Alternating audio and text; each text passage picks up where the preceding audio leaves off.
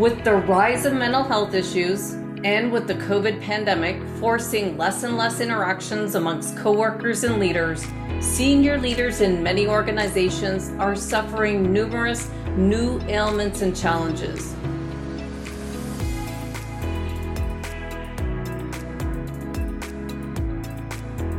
With this workplace scenario continuing to be a problem, as times progress with more and more complications arising, many leaders are reaching breaking points in their personal lives. With no one to reach out to, many of these leaders may be suffering from what Nick Johnson, the co-founder and managing director of Executives Global Network in Singapore, calls executive loneliness, that arises when top executives are exposed to extreme and prolonged stress, resulting in an increase in anxiety, isolation, and depression. We just uncovered on episode 188, Putting Your Mental and Physical Health First, the shocking statistics that 1/4 of Americans intend to improve their mental health in 2022, and that according to a poll conducted by the American Psychiatric Association, almost 70 million adults resolve to find ways to improve their mental health this coming year. But Nick Johnson from Singapore shows us that this is a global issue, and he wants to raise awareness of this phenomenon, no longer being quiet about the issues that he has personally faced himself. For those new or returning guests, welcome back. I'm Andrea Samadi, author and educator from Toronto, Canada, now in Arizona, and like many of you listening, have been fascinated with learning and understanding the science behind high-performance strategies that we can use to improve our productivity in our schools, our sports, and workplace environments. My vision is to bring the experts to you, share their books, resources, and ideas to help you to implement their proven strategies, whether you're a teacher working in the classroom or in the corporate environment. In his book, Executive Loneliness, Nick Johnson outlines that most executives and leaders often do nothing to address this phenomenon of loneliness for fear of appearing unsuccessful and frowned upon. Worst, he shares that not addressing it exasperates the negative and difficult feelings to the point where it becomes more and more difficult for them to function. Ultimately, it takes a toll on their whole life. As we were looking for leaders around the world to launch our year with a focus on physical and mental health, Nick Johnson was the one I wanted to launch with to be our first interview of 2022. If you follow Nick on social media, and I'll put all the links in the show notes to follow him, you'll notice that he puts his physical health first, which we have shown on this podcast to be one of the top health staples to make an impact on your overall physical and mental health. You'll see him riding his bike, hiking, and training at his local pool. Let's meet Nick Johnson and see what we can learn together with his experience and knowledge to put our mental and physical health first this year. Welcome, Nick, all the way from Singapore, where it's 9 a.m. tomorrow, my time, and it's Thursday night over here in Arizona, USA. This is wild doing a podcast like this, isn't it? Yeah, and that's the beauty of these days, isn't it, Andrea, how we can connect when we're so far apart. It's amazing. Nick, I like to open the podcast with a question where we can get to know you a bit better. And just from looking over your social media posts over the holidays, it was a bit like a geography lesson with health and wellness and family tied in. Can you share a bit about what you've been up to over the holidays that took you to 4 countries with your family and how you kept health at the forefront the entire time? Well, Andrea, it was a bit of catch up to do as we've been facing this pandemic, and we've been running a business in Singapore where it's been quite strict with the borders and quarantine and so on. So it was really a relief to go out and travel properly again. But what I did for this trip, I was thinking first about, the purpose of the trip and so on. And I divided it in 3 different camps. And one was that I needed this trip for myself. And secondly, I needed for my wife to have husband and wife time. And then my son lives in Sweden with my ex-wife, so it was very important for him. And also over there, I have my family, my parents, and so on. So I was really trying to look at the needs of these three different camps. Oh, and it came through because I saw you at the cinema with Percy in Sweden. And then there were all these wonderful pictures of you with your wife. And then did you go swimming in the ocean? Was there an ocean swim? So basically, my first step of the trip was for myself. I mean, if we want to be there for our colleagues, our friends, our family, we need to look after ourselves first. And so what I did first was go to Thailand, to Phuket, where they have this amazing triathlon. It's like a Ironman boot camp where you can check in at any time of the year. And I spent 16 days there training with them, learning all about nutrition, trainings, and so on. I was still working and so on remotely in between, but I had one training session in the morning, one in the afternoon. And then in addition to that, I also did some support work in the mental health scene there. I was supporting a rehab, for example, as a guest speaker and sharing my story and my basically journey with them. It's a very powerful story, and I know we're going to get into it, but it's always nice to kind of see the behind the scenes. And I just loved watching everything you're doing. It was encompassing health, mental and physical the whole time, which was really nice to see. Thank you, Andrea. And I believe, that we need to maintain this. It's a daily affair. We need to look after ourselves, our health, and our relationships and the people around us daily. So that's a good reminder. Mm-hmm. Definitely. So I told you just before we kind of started recording here how important it was for me to launch 2022 with a focus on mental and physical health for season 7. And I know that you get this question all the time. It's probably the one that everybody asks you. So I did put a link in the show notes so people can listen to some of your other podcasts. But can you give a bit of your background with the 2 stories that coincided to bring you to not be quiet around a topic that many people shy away from? Well, it's all about that we are silent for too long. In my case, and in so many cases, and I call it in my book, Smiling Depression, that, we're putting on this facade the whole time as a business executive, but perhaps also to our family, that we don't want to disclose what's going on. We don't want to disclose the challenges we have inside us because we fear that perhaps we come across weak, or many times we feel we don't want to be a burden to other people. And we believe many times that we have all the answers. So that was my challenge as I went through my career, but also my personal life, where I didn't have a support group either. So I didn't share how I felt deep inside with someone. Of course, I had basically a lot of social relationships, perhaps more than the most, where I was always out at networking events. I was, the captain and the president of the golf team, whatever I would throw myself into, I would be in leadership positions. I would be around so many people. But I didn't have those deep, meaningful, honest relationships that I shared how I felt inside.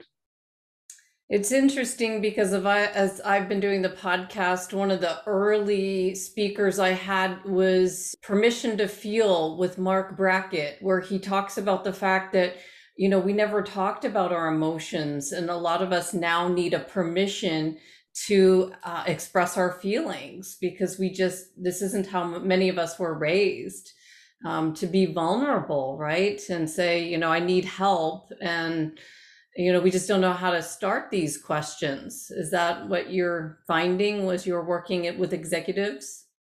Yes, and that's how I was raised. I didn't have those conversations at home. There was no one asking me really how I felt. They were caring and loving for me, but there's no one asking how I felt.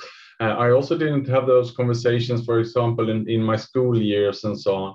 So that's really how I grew up, and I believe many executives in my age. I'm approaching 50, or I'm also with a lot of senior executives older than me, and I see that they are quite similar in this regard. Perhaps they were so focused, our parents, on moving forward, working, trying to generate wealth. Mm-hmm. And so on, that they just didn't have the toolbox to help us with this. So they are not to blame, but that we just find ourselves in this perhaps a gap generation where these are topics that we didn't discuss. And you put it right out there on the front of your book with executive loneliness. That's really what we're talking about. And I wonder if we can tie this concept, executive loneliness that leads to anxiety, isolation, depression, as something also our first responders might be going through, or even our teachers in the classroom. You know, right now there's such an overwhelming pressure on everybody. And I heard it described recently from someone working in policing who broke down. He had to leave the field to go to a desk job. And now he's actually on track for early retirement. He just broke down because that pressure builds up over time. So can you explain the pressure that you see in the corporate world, all the meetings, you got to be the first one in the office, the last one to leave, you got to keep it all together. Where does this all begin, and how do we know that change needs to occur? Well, there's so much pressures in the executive world these days because there's so many changes, the technological revolution, and everyone is talking about being agile, being able to adapt quickly, handle pressure. There's all these terms of being resilient, be strong, you know, you should cope with this change. And there's always mergers, acquisitions. We're talking about gig economy.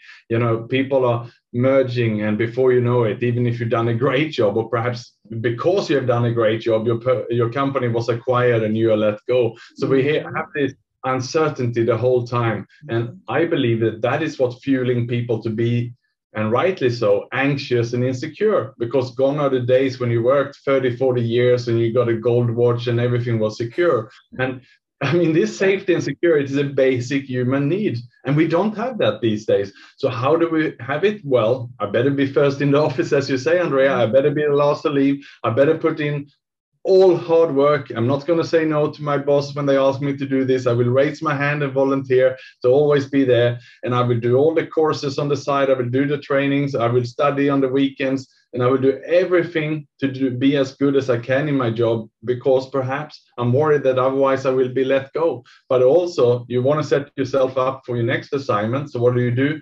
You're also going to join associations. You're going to be on speakers panel. You're going to have all that pressure to have this beautiful LinkedIn profile. And again, this is what I refer to as the smiling depression. And you're working yourself to the hospital bed. And I see executives ending up, sadly, there's one of my good friends now in hospital, and I've seen so many over the last years ending up there by anxiety attack, panic attacks, stress, burnout, and so on. The pandemic really opened our eyes to this when I think in where I live, where everybody that was grounded from travel, and everybody had to halt. And it was like, oh, we actually have time to do things now. Now, how do I do this? Because before they were spending all this time at airports and getting places, and then everything just kind of condensed. And now there's a bit more time. That's when I saw a lot of people in the corporate world starting exercise programs. Would you say the pandemic kind of was an eye opener for a lot of people?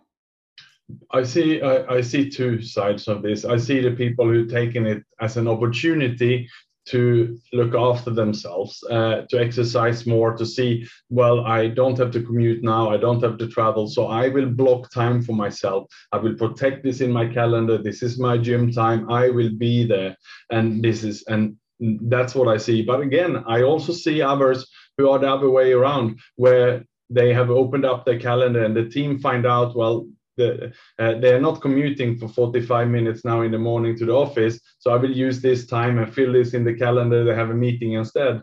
And we keep hearing this, Andrea, and many companies, now even have to put parameters around making company policies that, for example, on Fridays we don't have any Zoom meetings, not allowed. And others have said, well, on Monday we close down the laptops at 6 p.m. because otherwise, with the time zones for all the big international companies, people will be working 20 hours a day. So I would say, I think it's very divided, and people are definitely in two camps. And we want to make sure that we are in the camp of the people who do exercise and protect our calendar and have a healthy dialogue, perhaps with our supervisor, our team, and our HR about this. Yeah, it's interesting because there was a time when I left the corporate world to work from home, and I worked a few years for a corporation from the home and was able to block time in. But it was different when you are in an office and then you're saying, "Oh, I've got to go to the gym." They all look at you like, "What? It's the middle of the day. You're not going to go." But we did it as a team. We had to talk to our manager and block that time. So it's definitely different working in an office from home. But I never thought about like blasting up your calendar with more meetings because you're not commuting. That's really scary. Yes, and it's more common than what you think. And again, linked to what I mentioned before, that anxiety that I better be, one of the top performers, because if there's reductions in the workforce, I don't want to be one of the people who leave, and I need to set myself up for another assignment. So instead of gym, perhaps people use too much, perhaps in trainings and courses and so on, because they want to have an edge. Mm-hmm. Definitely. And it's interesting talking to you internationally because, here in the US, it's like there's no line of demarcation of when work is over. And it was like that when I was a teacher. It was like who gets there early and stays there the longest. There was a time when I thought, is there a time we're allowed to leave? I thought we just had to stay. And then it was kind of like that in the corporate world. And then I've got good friends in the UK that say it's illegal to work on the weekend. What are you doing? And they're making fun of me when I say, oh, I'll just do that on Saturday. And they're like, you can't do that. You have to give yourself a break. So is that what it's like where you are right now? And do you see this as more of a trend of giving people breaks Saturday, Sunday, at least? I don't see that in Asia or Southeast Asia. I see that in Europe. I'm from Sweden myself, and the company I'm working with, EGN, has the head office in Denmark, and I see that very much so being the sort of the culture and the trends in Europe to protect especially the weekends. In Singapore, no, people can work around the clock, and yeah, definitely it's an issue here, and you need to have that conversation with yourself and your team, and really put some parameters around yourself. But people are not so good with time management, I would say, here in Singapore. Mm-hmm. Interesting. It's so interesting to talk to you and get a different perspective. So I love how you've clearly outlined what you think are the important 5 steps to recovery in your book. So we've got someone that's overwhelmed, and you walk the reader through all the steps with some very important things to consider in the early stages, since no one usually talks about these things. And I think it's important that we do talk about the things that make us uncomfortable for change to occur. And you mentioned a bit before with smiling depression or what to look for. Can you give us an idea of what are some things where do we actually begin when someone feels this overwhelm of too many meetings? What's the starting point?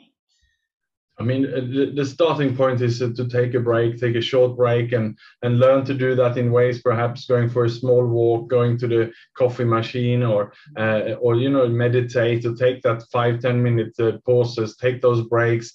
It's about blocking out, taking a lunch break, even if you work from home, just to make sure that you have those shorter breaks in control, and then longer breaks. Take your holidays, use up the annual leaves you have. And if you are not well, talk to your supervisor, and if needed, perhaps take some unpaid leave, because if you're not well, you're just going to go down. It's not going to help by working more. We just need to take that step back. And it's easier said than done, though. And then about smiling depression, yes, as I mentioned, it is about this trying to, not share what's going on, having this facade looking so good. And we see it in business people, but also a lot of celebrities. And the most of the celebrities we read about in the press today, they've been the whole way to burnout and to picking up addictions, and they are hiding behind a smile, looking most pretty in the world. Just look at like Angelina Jolie, Pink, Demi Lovato. All of these people have been there. They've been hiding behind what I then call a smiling depression. And if they cannot hold it together, how can we all the rest be expected to hold it together? Very true. And I thought it was interesting. I heard you talk on another podcast about the Zappos guy, that you actually went to his workshop, Be Happy, or something about happiness. Is that true? Yes, Tony Chi, he was the founder of Zappos, right? And I was meeting him, and it was delivering happiness workshop in Las Vegas. I went over to attend, and it was fascinating. It was all about having a positive working culture. And I spent 3 days, being engulfed in all this positive energy. And if there was one person that you would think, he was so engaged with everyone that you would think he must have it all together. And then later on, it came out that he was suffering also from depression. And during the pandemic, he isolated himself. And sadly, he passed away in a mysterious way in his isolation. So, it doesn't matter if you have money, you have wealth, you have success. Mhm. This is not relevant. This isolation and depressions and these feelings, anxious feelings, is affecting us all. Yeah, we can give so many examples. And so, what about for somebody listening who might be in a rut themselves and making any sort of change is difficult? They might be listening thinking, okay, yeah, I'm just overwhelmed. What do you suggest for someone? Where do they begin when they're at this place of overwhelm? What's that first step? Well, the first step is to, yeah, take a breath. That's the first thing we can do, and reminding ourselves to breathe. And the good thing then is if you do meditate, and if you start, do 5 or 10 minutes a day meditation, that breathing pattern becomes part of you. And when you start going for a walk, you remind yourself, oh yeah, I need to breathe. And then you do that also when you're working, because if you're so busy and you're working away, then you tense up and you forget to breathe. So that's the first point. And as soon as you catch yourself then, and you catch your breath, then ask for help. And that is the key point here. It's about talking to someone. And if you don't have someone to talk to, which I didn't have close to, I wasn't brave enough to open up until I was too sick and I had no choice and open up to a doctor. But talk to someone. If you have a friend, a family, or a support group, or anyone, just by talking, you have basically halved already, a problem halved, right? As soon as you just mention it. And that is my key message here, is ask for help if you need it and share how you feel. Because you'd be surprised of the direction, right? Wasn't it that you talked to your wife and she had some ideas that you might not have thought of, to for where Yeah. how you can move forward? Yes, absolutely. And by me just sharing to how I felt to her, then I had the confidence to go and share it with a doctor. And after the doctor, I had the confidence to share it with someone else who's been in my situation before. And that gave me then the courage. And this person recommended me to join an anonymous support group, where I went in. And in this group, I heard with other people who've been there before. And when I was sitting there in a circle listening to 10, 12 other people, other executives like myself, and they shared their stories, how they felt, I I immediately start to feel a relief that I'm not alone. Because the thing here is we put ourselves in a corner in isolation. We think it's something wrong with us. But as soon as we are hearing 10 others having the same, then we have that sympathy that we need as humans, and we immediately feel a lot better. And it's like gone in an instant like this. Yeah. Yeah. Oh, I think this is so powerful that you're telling the story in this way. It's timely and it's so important.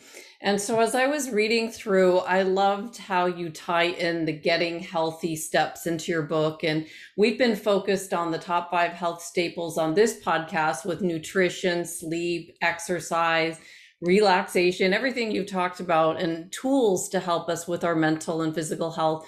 And it didn't take me longer than a minute to just skim through your social media pages and just to see, like, wow, look at what you're doing.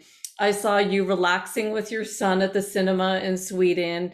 I saw your sleep data that was amazing, 15 hours of sleep, and that just blew me away. That I saw a 120-kilometer bike ride, which for those not on the metric system is 74 miles. And I thought I was cool doing like this 7-mile hike the other day, but you're just blowing it away. So, can you take us through what you normally do for training and what tools you're measuring your workouts, your sleep, and your rest with?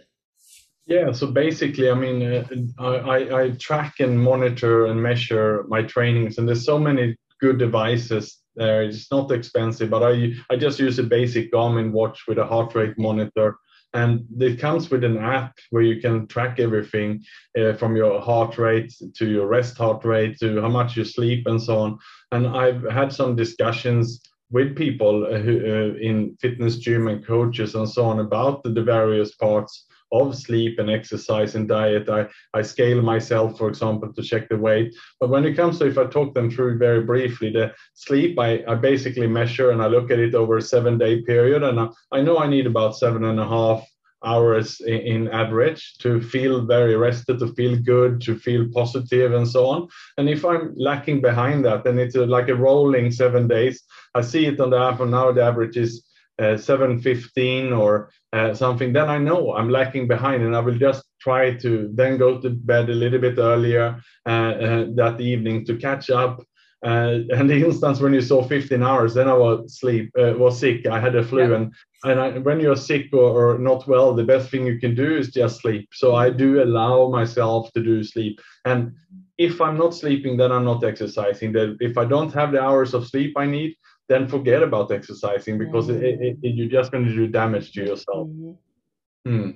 Interesting, because I use a device that measures these things, and I was at the dentist, and my dentist looks at my arm and says, "Okay, what are you doing?" Because he's been looking at some of these things, and he said, it's just this new trend that it's now wearable devices that we all know what's happening, not just, knowing our basic numbers of our health and our blood results, but now we need to know all these other numbers. Just about the workouts, I do a lot of volume, but it's low intensity. So it's Mm. a lot of my socializing is also done in that way because I know I need socializing and I know I need to get out in the nature. So 100-kilometer bike ride is with some friends and we cycle, and not at high intensity, but it's really with a low heart rate, and we cycle and we stop 2 times for like a coffee break. So it's Oh, really nice. it's once a week I do that, and it's like it goes almost half a day. But that's really